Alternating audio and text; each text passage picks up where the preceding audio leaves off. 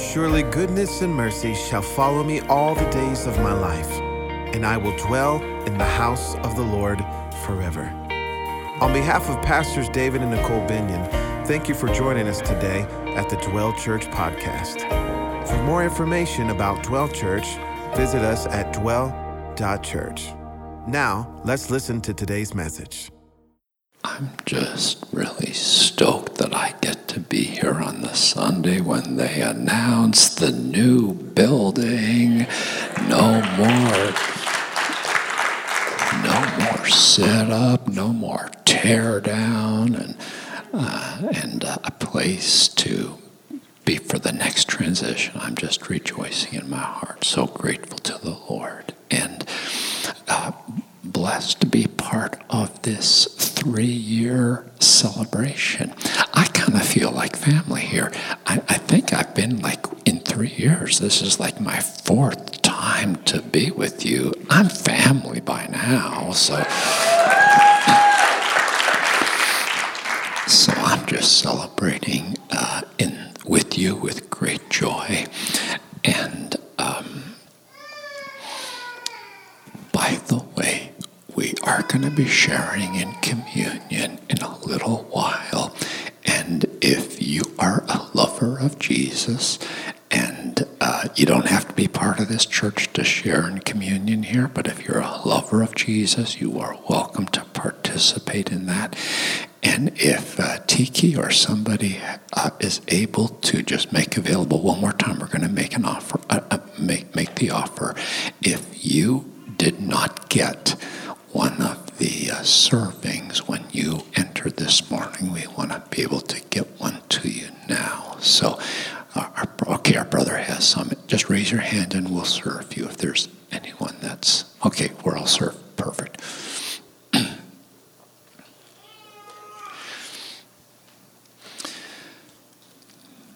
I'm grateful to the Lord for the friendship that I have with your pastors, David and Nicole. Just fantastic people. I didn't know that you were with Andre Crouch. My goodness, I was watching them on YouTube last night, and you recorded with Andre Crouch. I mean, it doesn't get any better for me. 2001 was a good year. He kept the flame pure. Yes, he did. I'm grateful for his legacy. I know the people that knew Andre Crouch.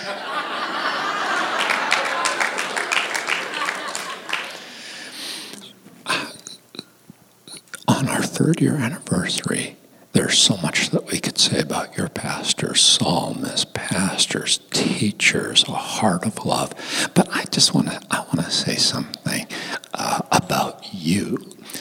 When yesterday, it just happened in conversation that Pastor David, I think he was talking to somebody else actually, and I overheard him say it. He said, "We have been having a blast for 3 years pastoring this church." I don't know if he used the word blast, but that was the idea, just having a fantastic time. And that is a tribute to you. Yes. Because of your solidarity, your servanthood, your love, your commitment, your devotion, your helping, your submission, your unity. It's unity in the Spirit that causes a pastor to talk like that. And I'm telling you, not all pastors talk like that. And so I just want to give tribute to the family on this 3-year anniversary. Thanks be to God for for the love, the devotion, the commitment, the communion, the fellowship of the saints. I'm thankful for the solidarity of the team. Thank you, John and Jocelyn. Thank you, Tanner and Emily. Thank you, Denver and Anna. Thank you, Gracie. Thank you for, there's people I'm missing right now because I don't know to call you out, but thank you to the family for 3 years together. I give thanks to God.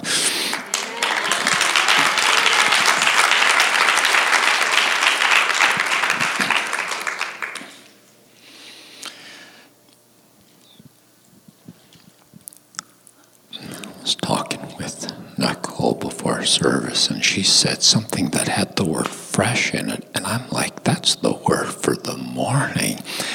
A fresh building, fresh fragrance. Yeah. I invite you to just turn to somebody and go, fresh building, fresh fragrance.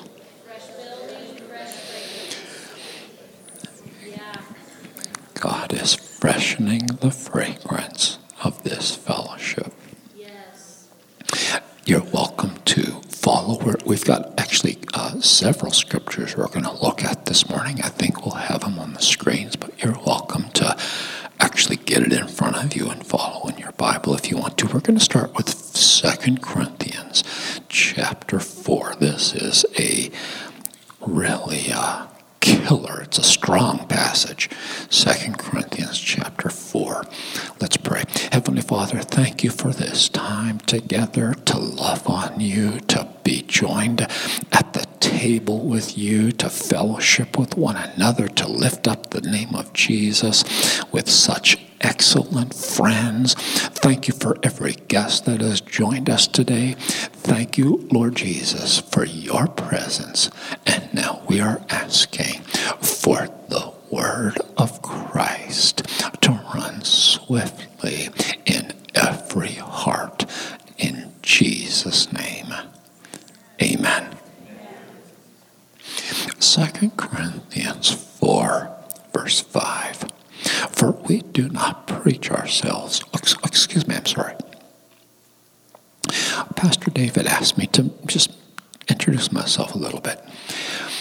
For those that this is our first time together, I suffered an injury to my voice 29 years ago that left my voice very small, actually painful to use. The sound team is compensating so that my voice can be heard this morning. And it was a traumatic injury. I was a pastor and a worship leader when this happened, and you can do the math on that. What does a pastor do that can't talk? What does a worship leader do that can't sing? So it was a profound, life-altering thing that happened. Launched me on a journey in the Lord that has given me a unique message. I think by the time we're finished this morning, you're going to go, yeah, that was a unique message. Because that's just how God has worked in my life. Through the journey, I had written one book before this happened. Since this happened, 25 books. I know. It's too much. But the Lord has been using this season in my life. Some people that call me the speaker that can't talk. I say it this way. I'm the preacher that yells at you and you don't even know it.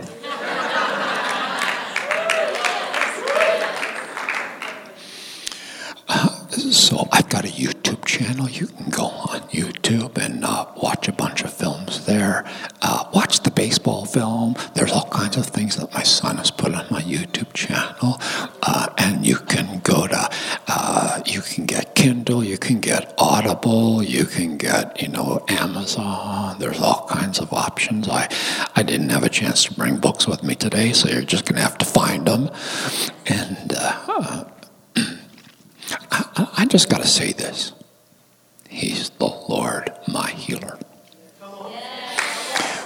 He has promised. I've got some hefty promises that I refuse to let go of. I'm going to stay in this story until you fulfill the dream that's in your heart, your purpose, because there's a profound connection in Scripture between suffering and glory. Have you picked up on that?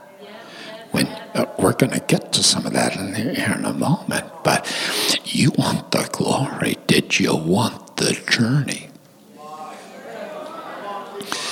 So I'm in it for glory. I am in it to see the face of Christ.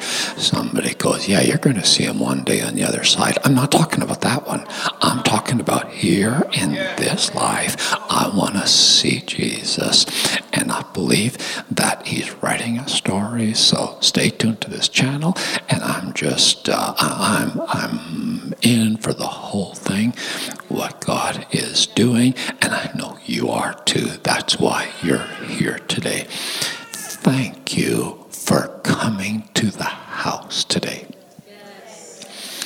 We are going to receive of the body and blood of Jesus today. His very body is going to be part of yours. His very blood is going to be part of yours. And you are going to leave this place today filled with Christ, abiding in him with life and grace, filling every pore of your being. So stay with us. 2 Corinthians 4, verse 5. For we do not preach ourselves, but Christ Jesus the Lord, and ourselves your bondservants for Jesus' sake. I've discovered it is possible to preach Jesus and proclaim yourself. Just like it's possible to sing about Jesus and proclaim yourself.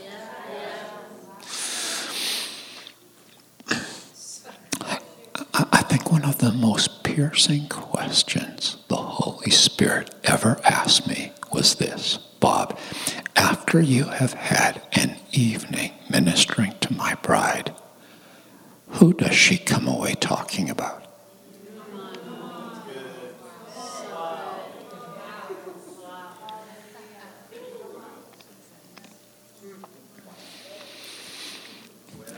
If you leave this meeting today, Peggy, did I get it right, Peggy? Peggy, if you leave this meeting, Peggy's from,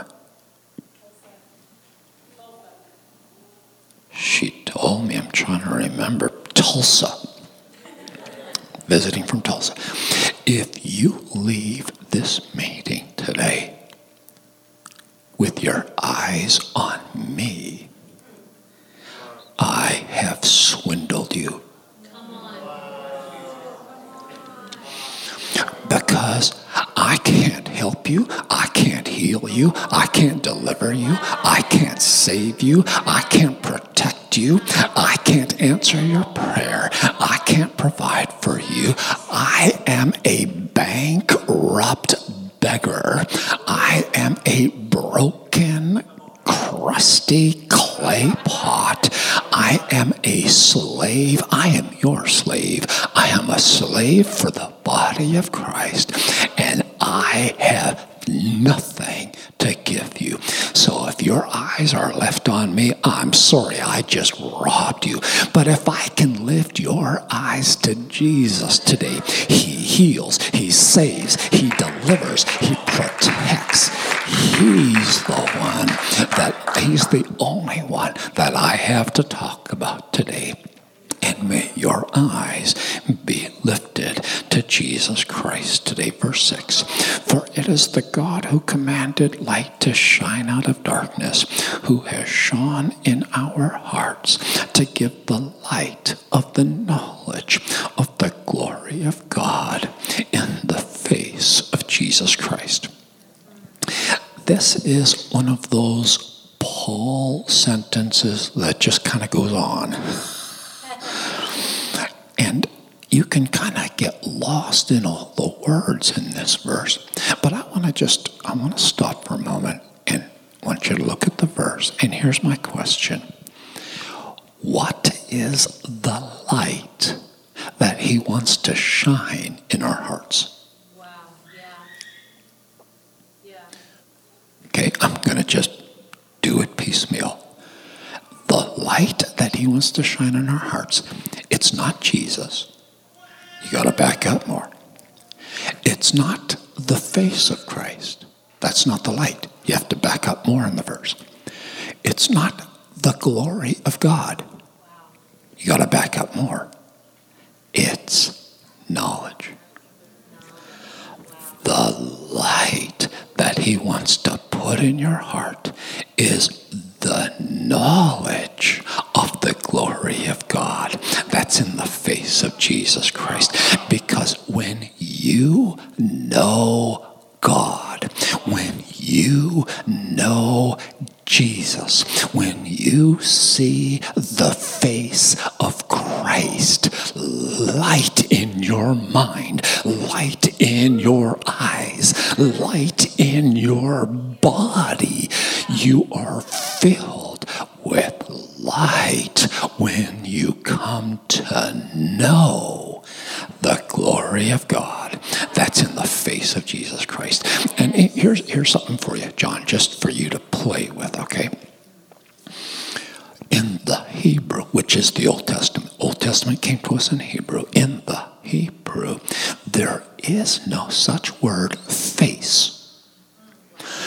The Hebrew word is panim, which is plural. It's faces.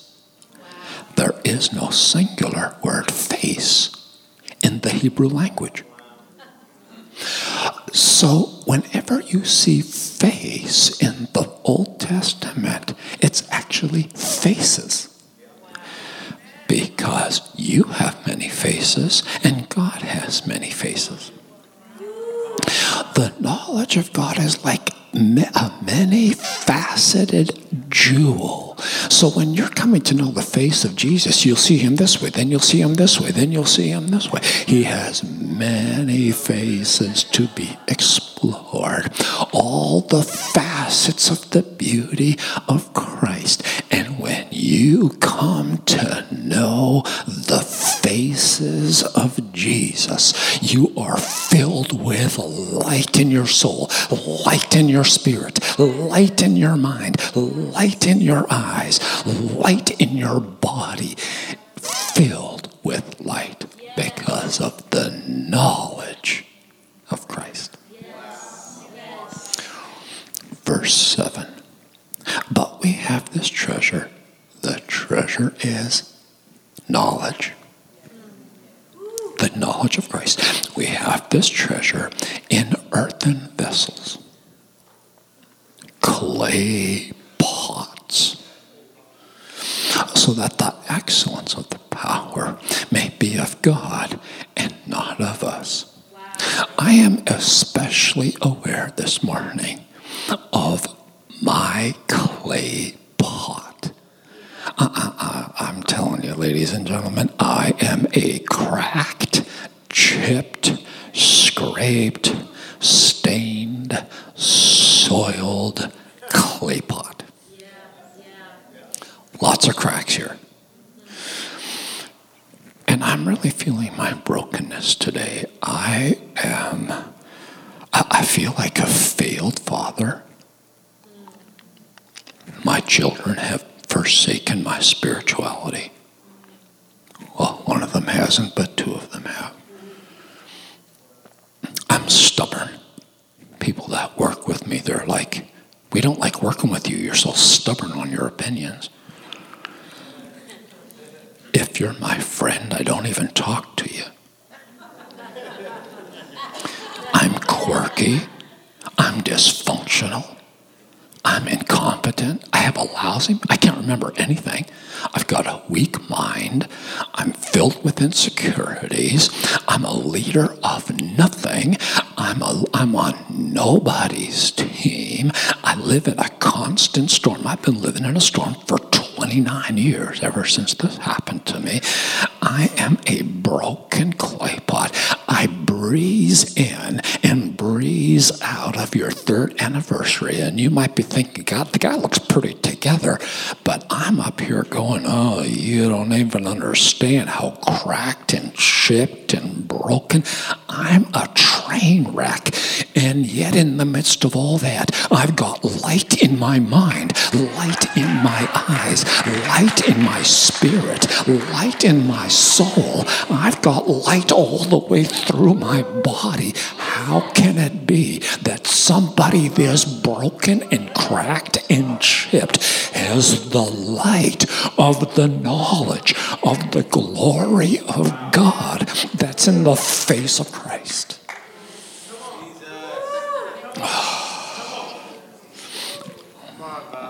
Verse 8, we are hard-pressed on every side, yet not crushed.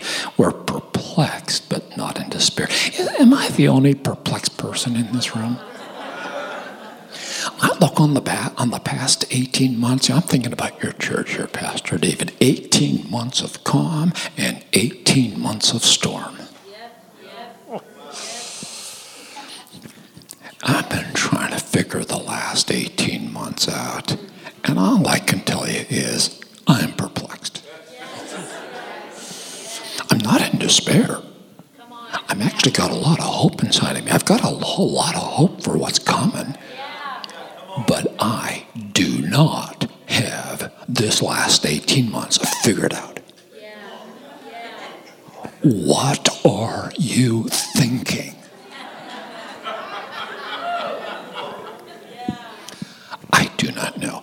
Actually, I've got a film on my YouTube channel on what God's doing through coronavirus. You can listen to it if you want, because it's a Bible study on the book of Habakkuk. But I still don't know what he's doing, what he's thinking. Perplexed, but not in despair. Persecuted, but not forsaken. Struck down, but not destroyed. Now here's our communion verse this morning. Always carrying about in the body the dying of the Lord Jesus, that the life of Jesus also may be manifested in our body. Verse 11, for we who live are always delivered to death for Jesus' sake, that the life of Jesus also may be manifested in our mortal flesh. So then death is working in us, but life in you. Verse 13, and since we have the same spirit of faith, according to what is written, I believed and therefore I spoke. We also believe and therefore speak. Paul is quoting from Psalm 116. And he goes, the guy that wrote Psalm 116 had a spirit of faith on him. It was a spirit of faith that caused him to speak up, because faith will have you talking. And he says, the spirit of faith that was on the guy that wrote Psalm 116, that same spirit is on me right now. So I'm like, let's go back to Psalm 116. What was that spirit of faith that was on the guy that wrote Psalm 116? Here it is. It's Psalm 116, verse 10. I believed, therefore I spoke. I am greatly afflicted. If you say that in some circles, they will rebuke you for your unbelief. You go to some churches and say, I am greatly afflicted, and they'll say, well, that's a negative confession. They'll rebuke you for your lack of faith. And Paul goes, the guy had a spirit of faith on him. And he's going, I believed, therefore I said, I am greatly afflicted. the psalmist is going, I'm perplexed. I can't figure it out, but I'm not in despair because I think God's up to something. God's got his hand on me. The devil's got his hand on me. People put their hand on me. I'm afflicted. I can't figure the whole thing out, but I'm going to declare my confession because I believe that what God has allowed in my life is for a divine purpose. He has started this thing. He's going to finish the thing. I can't figure out where I am right now, but I do know who I'm with in the journey, and I do know he's going to bring me through this thing, so I'm holding to his hand. I'm believing his word. I've got a promise in my spirit. I'm loving on him. I am greatly afflicted, and I'm saying it under a spirit of faith. And then the next verse, the psalmist goes like this. I said in my haste, all men are liars. The psalmist goes, y'all are a bunch of liars. You're looking at my life. You're coming up with judgments. You're looking at the affliction in my life, and you're figuring out what I'm doing wrong and how much faith I don't have and all the things that I'm blowing it on. Y'all are just a bunch of liars because God's got his hand on my life, and I believe that I'm afflicted with the holy purpose. And so he says, I got a little bit hasty with it, and I just said, everybody's a liar. And actually, I think there's a couple guys that got it right. Most of them are liars. But I was a little bit hasty in saying they're all liars.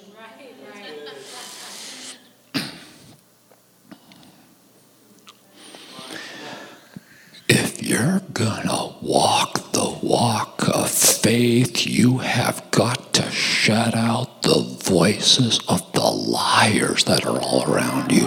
I'm telling you, when you turn on the news, you are listening to liars.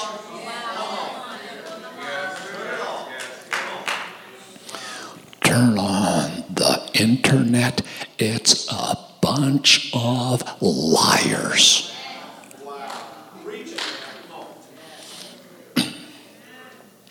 So the first thing I want to say here to dwell on this third anniversary is turn off the news, stop listening to the buzz in the body of Christ because they're a bunch of liars. Not all of them. Okay, I got hasty right there. There's a couple of them.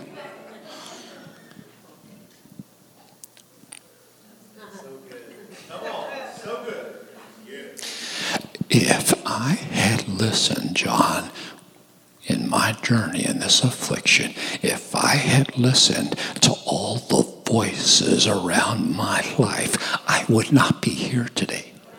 I'd have been knocked out a casualty a long time ago. Sometimes you gotta shut off all the buzz and just get in the Word of God and hear from God for yourself because they're all a bunch of liars.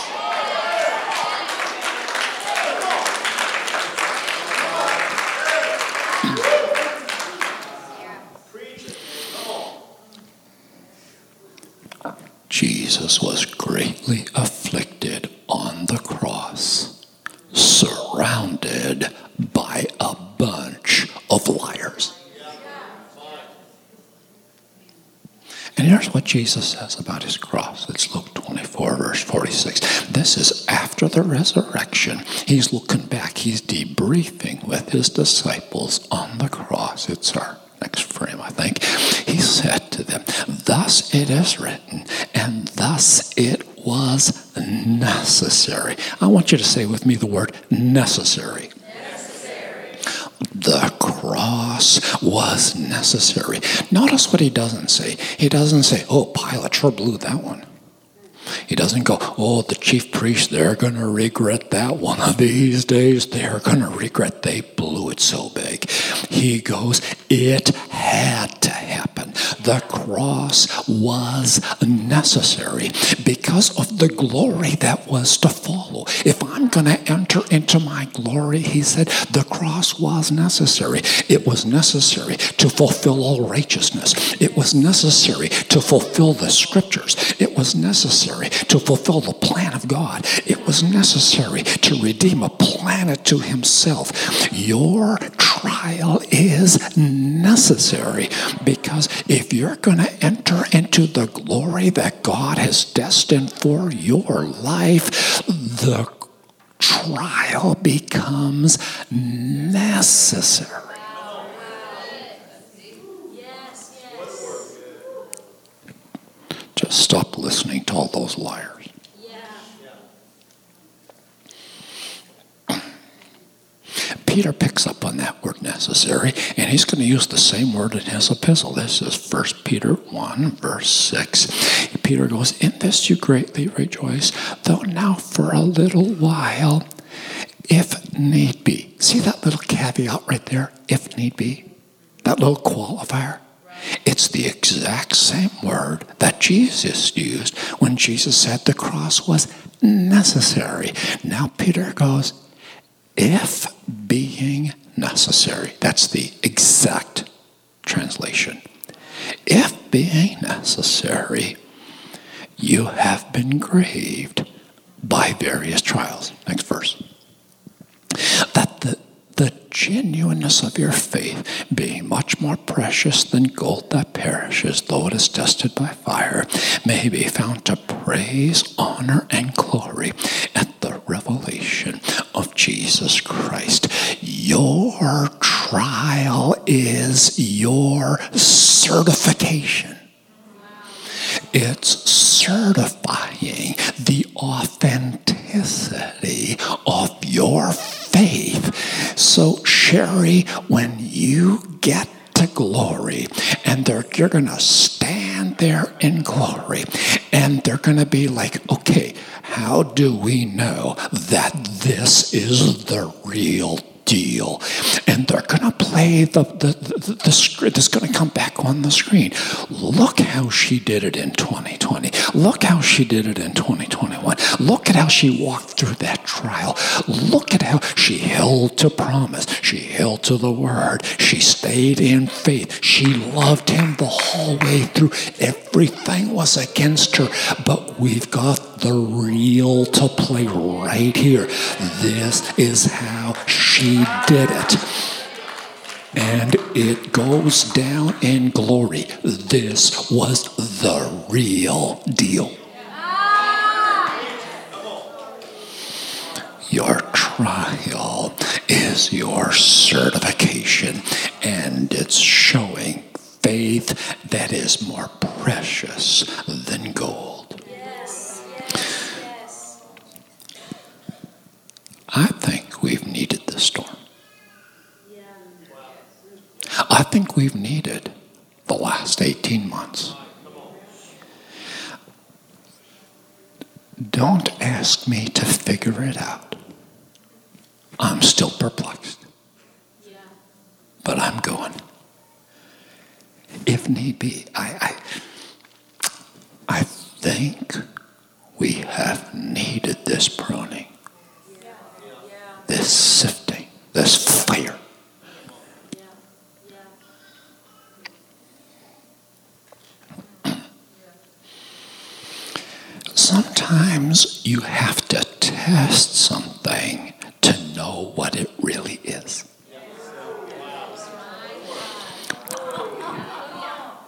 You go to buy yourself a motorcycle, you go to the shop and you look at that motorcycle and you're like, man, it's got the right colors, I like the design, I like the specs, everything about this motorcycle, I think it might be, I can even live with the price point. Right.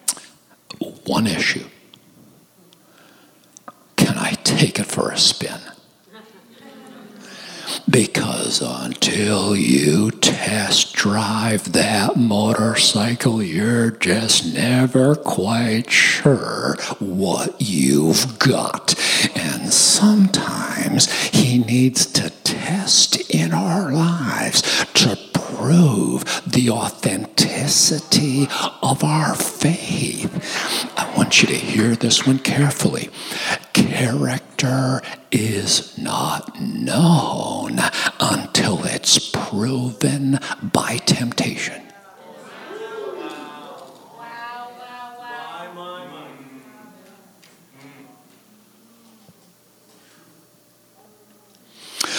Love is not known until it's proven by hatred.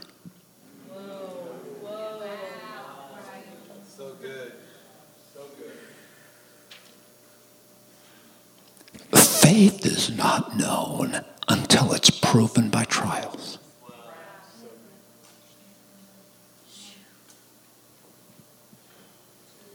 I think we've needed the last 18 months. And I'm speaking of Dwell Church. And I'm speaking of the global body of Christ.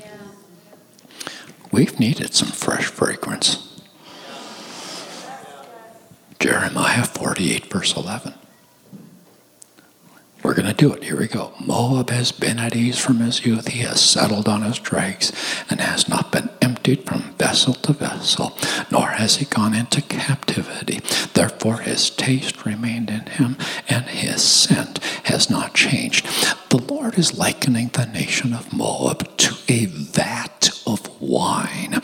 In the winemaking process, they will take the wine from one vessel and they'll pour it into another vessel so that they can get it off the old dregs. The dregs are now removed and the wine can move forward in the process of perfection. And sometimes God needs to take you from this vessel and pour you into this vessel to get you off your dregs. Because if the wine stays on the dregs, I don't know what happens, but it's not good. I'm a little bit ignorant on what happens, but I guess it gets bitter and sour and unsavory. Whatever happens if you leave it on the dregs, you don't want it. You want to get it off the dregs so that the wine can move forward. The same thing happens in our lives. We get settled, we get comfortable, and God's like, yeah, we're gonna mix this thing up. We're gonna freshen your fragrance, because we get soft, we get flabby, we get stagnant, we get settled, and he pours us from one vessel to another. Did you know that nations have a fragrance to God?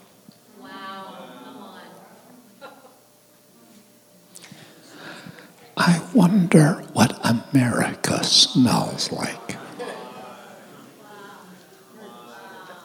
I do not know the answer to that question. So good. Churches have a fragrance before God. Individual believers have a fragrance before God. Tanner, I think it's a good question sometimes, just to ask the question, how do I smell?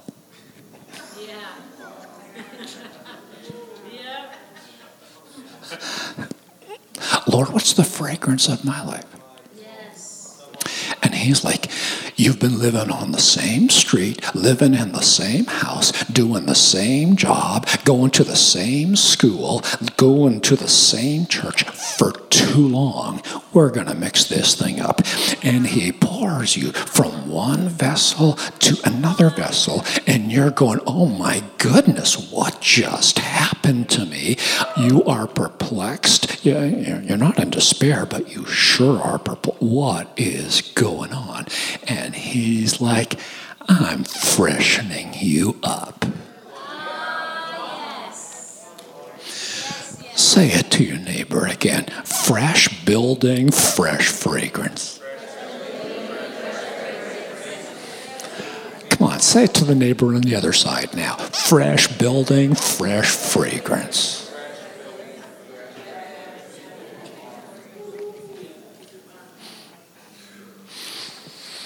I watched a documentary one time. Documentary on winemaking. And in this documentary, they were dealing with the topic of what produces a vintage wine. Now, a vintage wine, as I understand it, is a wine from a particular year that, because of the growing conditions of that season, produced an exemplary wine that they then talk about for years. And they'll go, the wine from 2012. If you can get yourself a bottle of 2012, that was the year. There's not very many of them around, and you're probably going to pay for it. But 2012, vintage wine. And so they're talking in this documentary, what produces a vintage wine?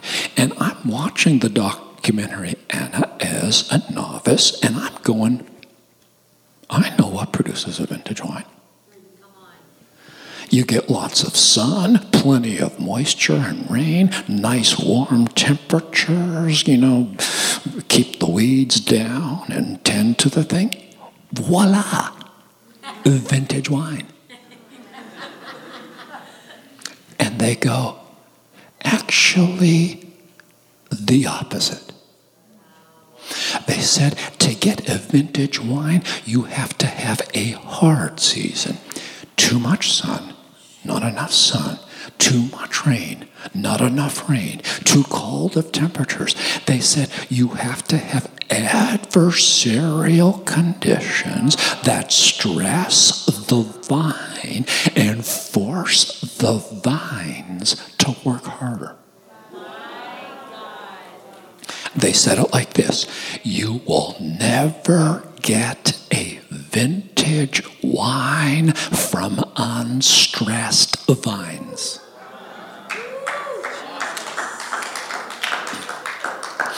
And they're like this. They go, a farmer will never irrigate his vineyard in a drought. And I'm like, bro, that's exactly the time you need to irrigate your vineyard. There's no rain. And the farmer goes, no. If I irrigate my vineyard in a drought, then the roots of the vines will return to the surface to capture the surface moisture. But if I intentionally stress the vines by withholding irrigation, those roots have only one direction to go.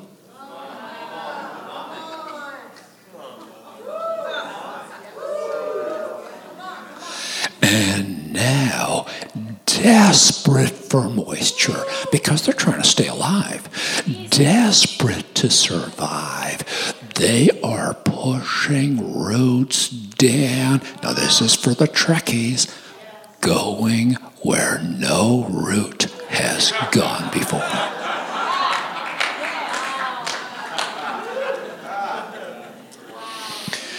And now the roots are touching untapped resource.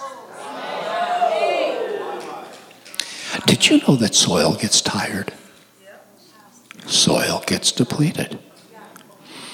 But now the roots are pushing down into crevices and crannies and going into places where no root has ever gone before, touching untapped minerals, untapped nutrients.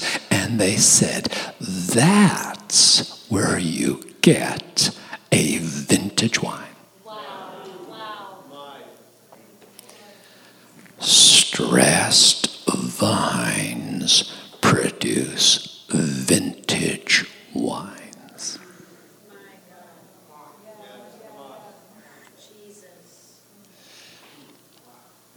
this year has been necessary.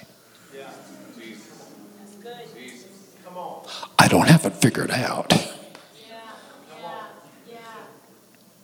But something tells me we've needed this. Don't ask me how. I hope you've been putting down roots. I hope you haven't been wasting this opportunity. Jesus, produce a vintage wine with my life, the kind of wine that pleases you, the kind of love that intoxicates you. There's a place in Arizona called the Biosphere. It's out in the middle of the desert in Arizona. It's in a little town called Oracle, Arizona. It's a scientific experiment called the Biosphere. You can Google it when you get home this afternoon. Has anybody ever by chance visited? Because it's a tourist trap. We got a Biosphere. Okay, so I actually haven't myself. I've just looked it up on Google. But here's what the Biosphere is. It's these domed buildings in the middle of the Arizona desert that have inside an entirely self-contained ecosystem. The idea was to build an environment. They call themselves the world's largest greenhouse. To build an environment inside of these shells that was actually intended to be, the idea was, if we can create an environment that works in this bubble, could we take this bubble and put it on Mars? That was actually, it was a speculative thing, and the thing kind of went bad. But anyways, so somebody has this idea. They're like, what would happen if we were to put fruit trees in the Biosphere? We can give them perfect fertilizer, perfect warmth, for perfect temperatures, perfect light, perfect everything. We can give fruit trees ideal circumstances.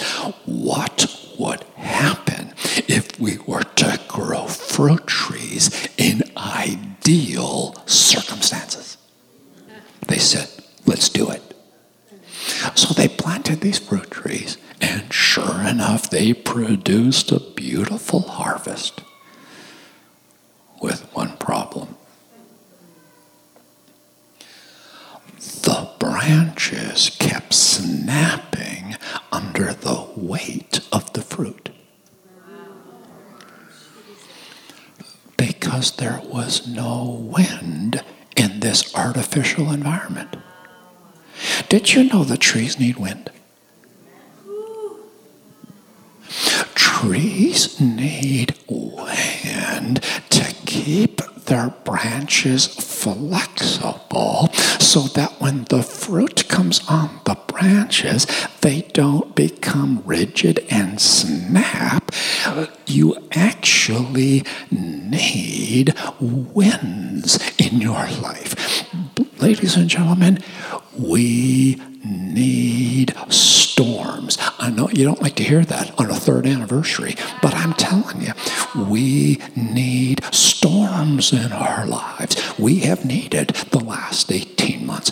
We need it. Why? Keep us flexible so that the harvest can be saved. We need wind. I'm thinking right now about Paul's storm. You know, Paul had a storm. I don't know if you pay much attention when you get to the last part of the book of Acts. It's really worth paying attention to the story because it's quite the storm that Paul has at the end of the book of Acts. You'll recall that in Acts 22, they put him in prison in Jerusalem. And then Jesus comes to Paul in prison in Jerusalem, and he goes, "Be of good cheer, Paul. For as you have testified for me in Jerusalem, so you must also bear witness in Rome." So Jesus says to Paul, "Paul, cheer up, buddy. You're going to Rome." What he does not tell Paul,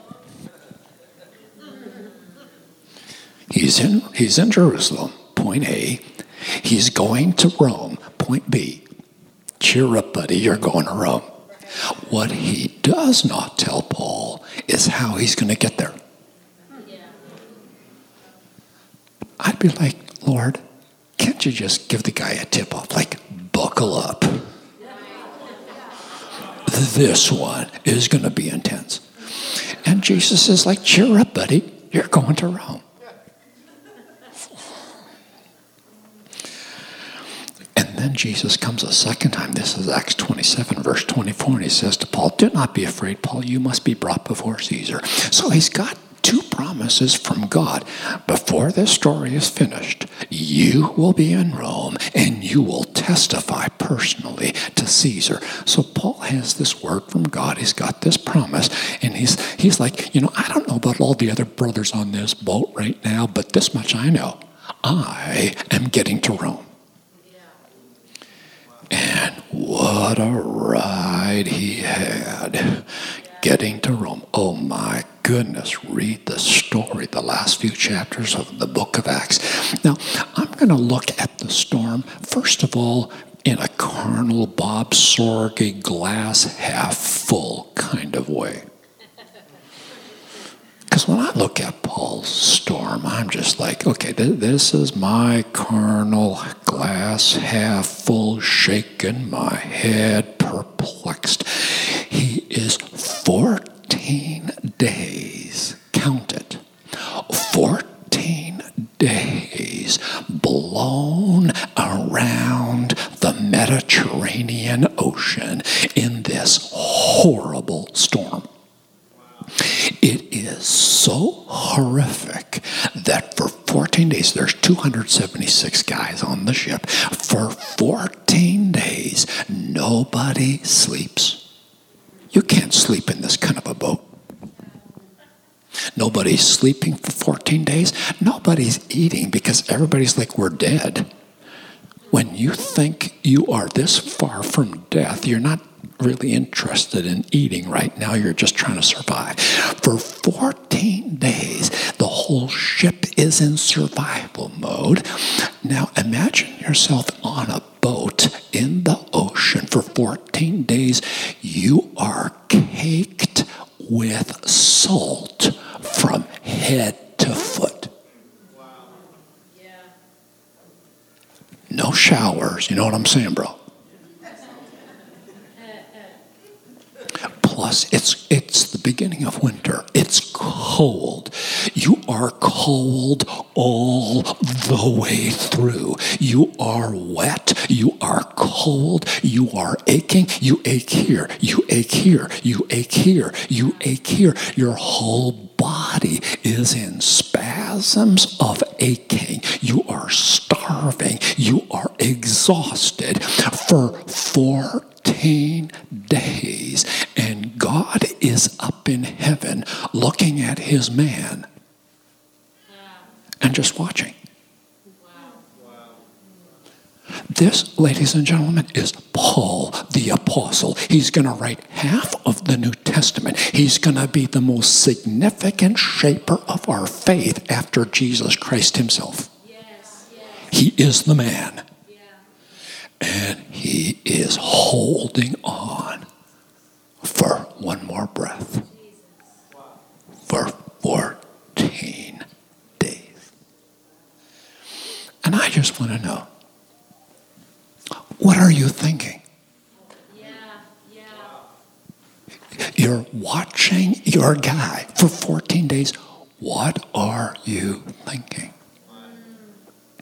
And then in Corinthians, this is 2 Corinthians, Paul goes, that wasn't my only storm.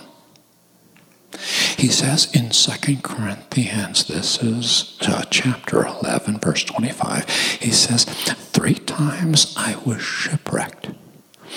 And he actually is writing this before the shipwreck of Acts. Wow.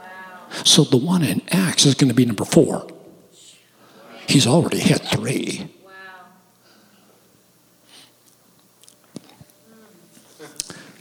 The only way to explain a guy that has 4 shipwrecks in his history, he just doesn't have very much money to pay for a very good ride.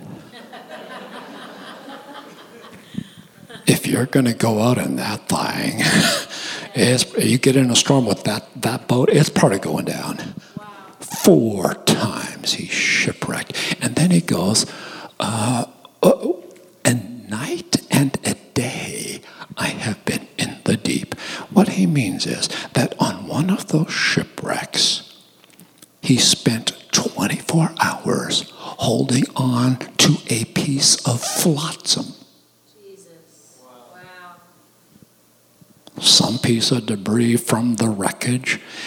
All night, all day, for 24 hours, holding on. His arms are aching. There's no water to drink except seawater. For 24 hours, hanging on for his life. And God in heaven is watching the whole thing. Yeah. Yeah. Cheer up, Paul. You're going to Rome.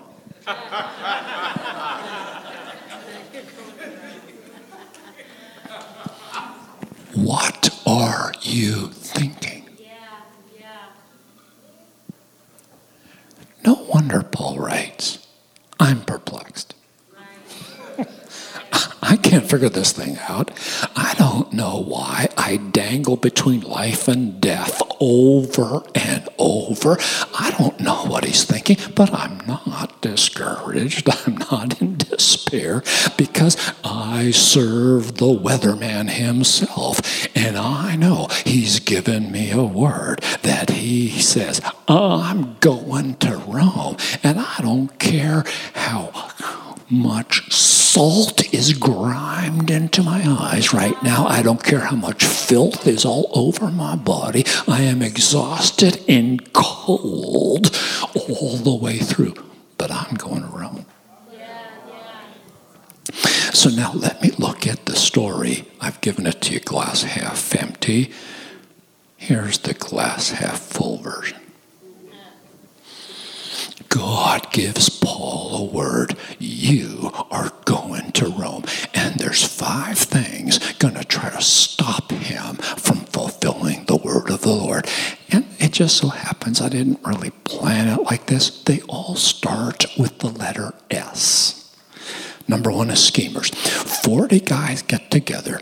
They have an oath. They said, we will not eat or drink until we have killed Paul. So get him on the road. We are ready to take the guy out. And their scheme is revealed. And Paul is saved. The next thing that tries to take him out is a storm. 14 days storm in the middle of the ocean. But I want to speak a word over your life. When God has given you a promise, there is no storm on the planet that can keep you from the promise of God. I don't care how stormy it is. I don't care how much is against you. I don't care what adversity is against you. You've got a word from God. You've got a promise in your spirit, and nothing can stop the word of the Lord. Storm couldn't take him out. Soldiers, well, because now it's obvious that the ship is going to wreck. They've hit into a reef or a sandbar or something. The prow has stuck fast. The stern is being broken up by the waves that are hitting it. And the soldiers are like, these prisoners are going to escape. It'll be our life for theirs. And the prisoners are like, we'll just kill them. And the centurion stops them from their plan because he wants to save Paul's life. So now the schemers couldn't take it out. The storm couldn't take it out. The soldiers couldn't take it out. The fourth is shipwreck. The whole ship wrecks, sure enough. But Paul manages to escape. He gets on a board or something. In fact, everybody escapes, and they all make it to the island of Malta safely. And so now, I wish I could tell you that the drama was over. It's not over. They're building a fire because it's raining on the island, and Paul is helping gather sticks. He gathers a bunch of sticks, doesn't know that there is a serpent in the middle, a snake in the middle of the wood. He goes to put the wood on the fire, and the snake comes out of the wood, fastens on Paul's hand, and clamps down. And all the natives, they recognize that snake. They go, I guess justice is not going to let this guy live, because that one kills you. And Paul shakes the snake off into the fire, because when you have a word from God, there is no viper, there is no serpent of darkness, there is no demonic thing that can stop you, because you've got a word from God. And the schemers couldn't stop him, the storm couldn't stop him, the soldiers couldn't stop him, the shipwreck couldn't stop him, and the snake couldn't stop him, because he's got a promise from God. And Paul's probably like, I can't figure the whole thing out. I don't know why it's always so dramatic. I don't know why I dangle between heaven and earth all the time. But I got to Rome. And I testified to Caesar. And the word of the Lord is true.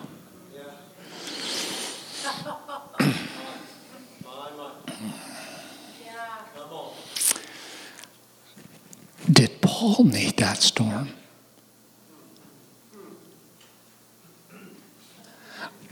I don't know. I guess he did. Do I need this storm? I got so much perplexity. Pastor David, I've got so much perplexity about this thing. I cannot figure why 29 years later and I'm still shackled in this prison. I can't figure it out. By the way, I'm not asking anybody's opinion. Y'all a bunch of liars.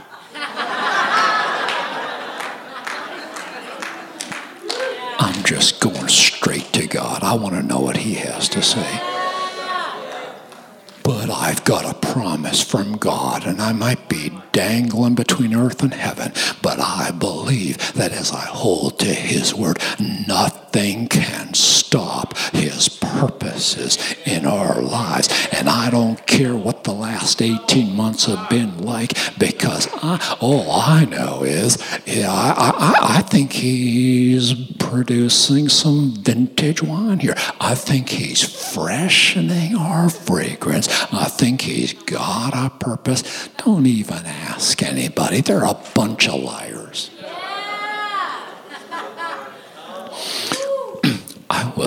I'm finished. Okay, Marlita, I'm finished. I'm calling you Marlita. I was in El Paso just before the COVID thing hit. It was January before the thing comes out. I'm in El Paso. I'm at a church. Now, something to know about me is when I speak like this, by the time I'm finished, I'm really finished. And so I write on a notepad when I'm finished. So it's after the meeting, I'm on a notepad and I'm visiting with the pastor's wife. And it's our first time to be together, and she's asking me questions about my story and stuff. And she asked me, she goes, "Does it hurt when you talk?" And I wrote on my notepad, "Every word has been painful for 28 years. And she looks at me and she gets this look of compassion and she goes, I'm sorry. You know what I wrote back to her, Marlita? On my notepad. God has never apologized to me for this. Come on. Wow. He never apologizes for the trials of life. Joseph, why should I apologize to you for your 10 horrific years in that Egyptian prison? When I'm going to use that prison, you're going to become a feeder of nations. You are single-handedly going to save the lives of every person in the nation of Egypt. You are going to set your family up in Goshen, where they are going to become a nation of their own in the womb of Goshen. Why should I apologize to you for this? Job, why should I apologize to you for your horrific trial when I'm going to use this trial? Job, you're going to become the first signpost in Scripture to the cross of Jesus Christ. I'm going to give you the first book of the Bible. You're going to have a spiritual inheritance in every generation, and I'm going to lift you up, bro, and you will see God with your eyes.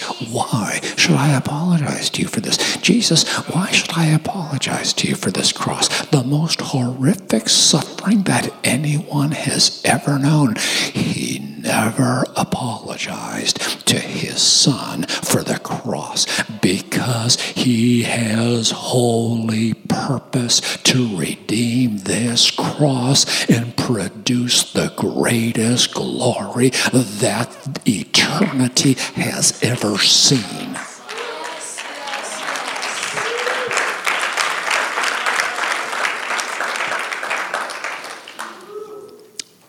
Let's come to the table of the Lord. We're going to celebrate this cross. Yeah.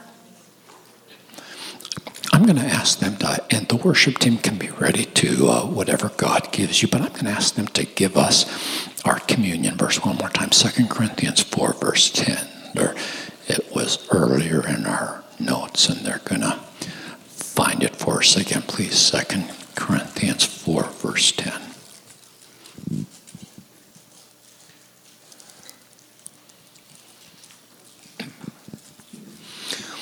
Always carrying about in the body the dying of the Lord Jesus, that the life of Jesus also may be manifested in our body.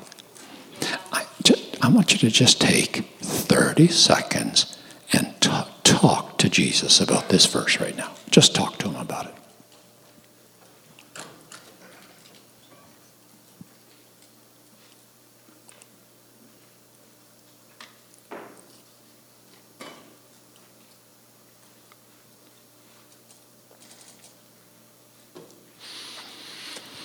When I take this bread, I am sharing.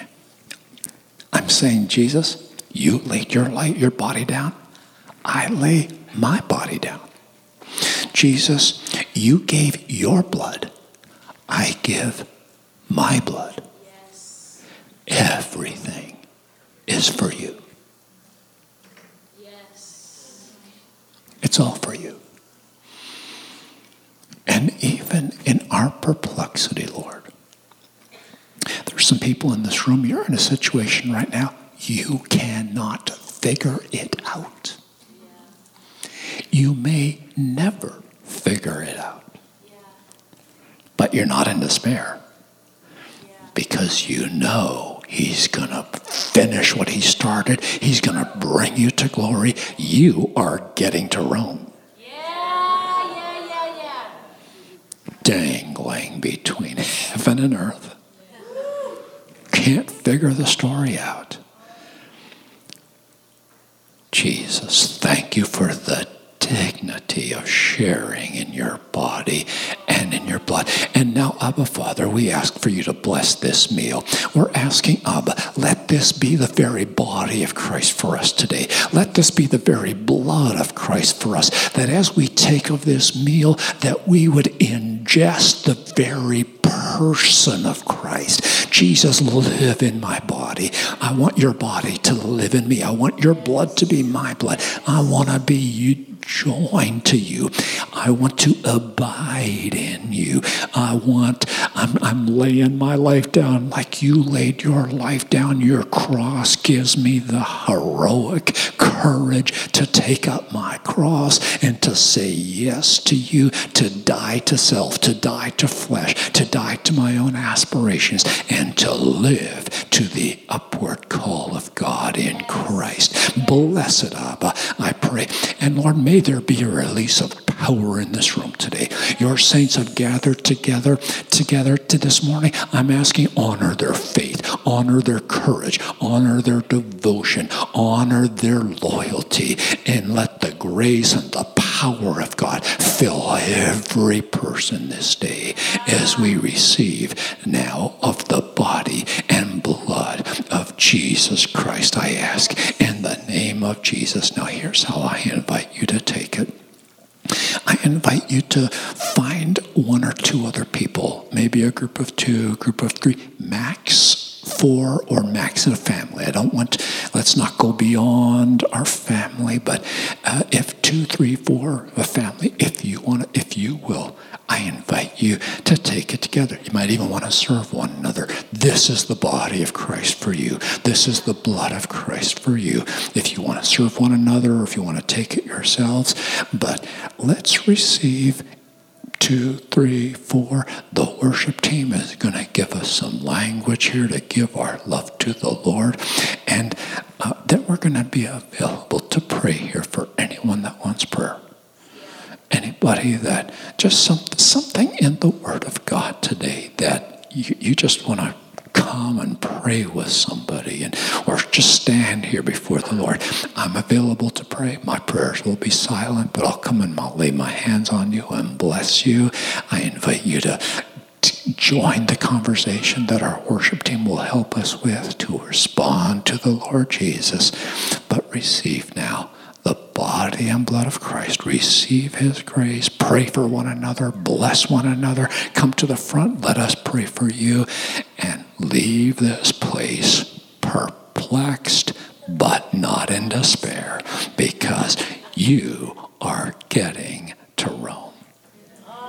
God bless you. Thank you for joining us today at the Dwell Church podcast. For more information about Dwell Church, visit us at dwell.church.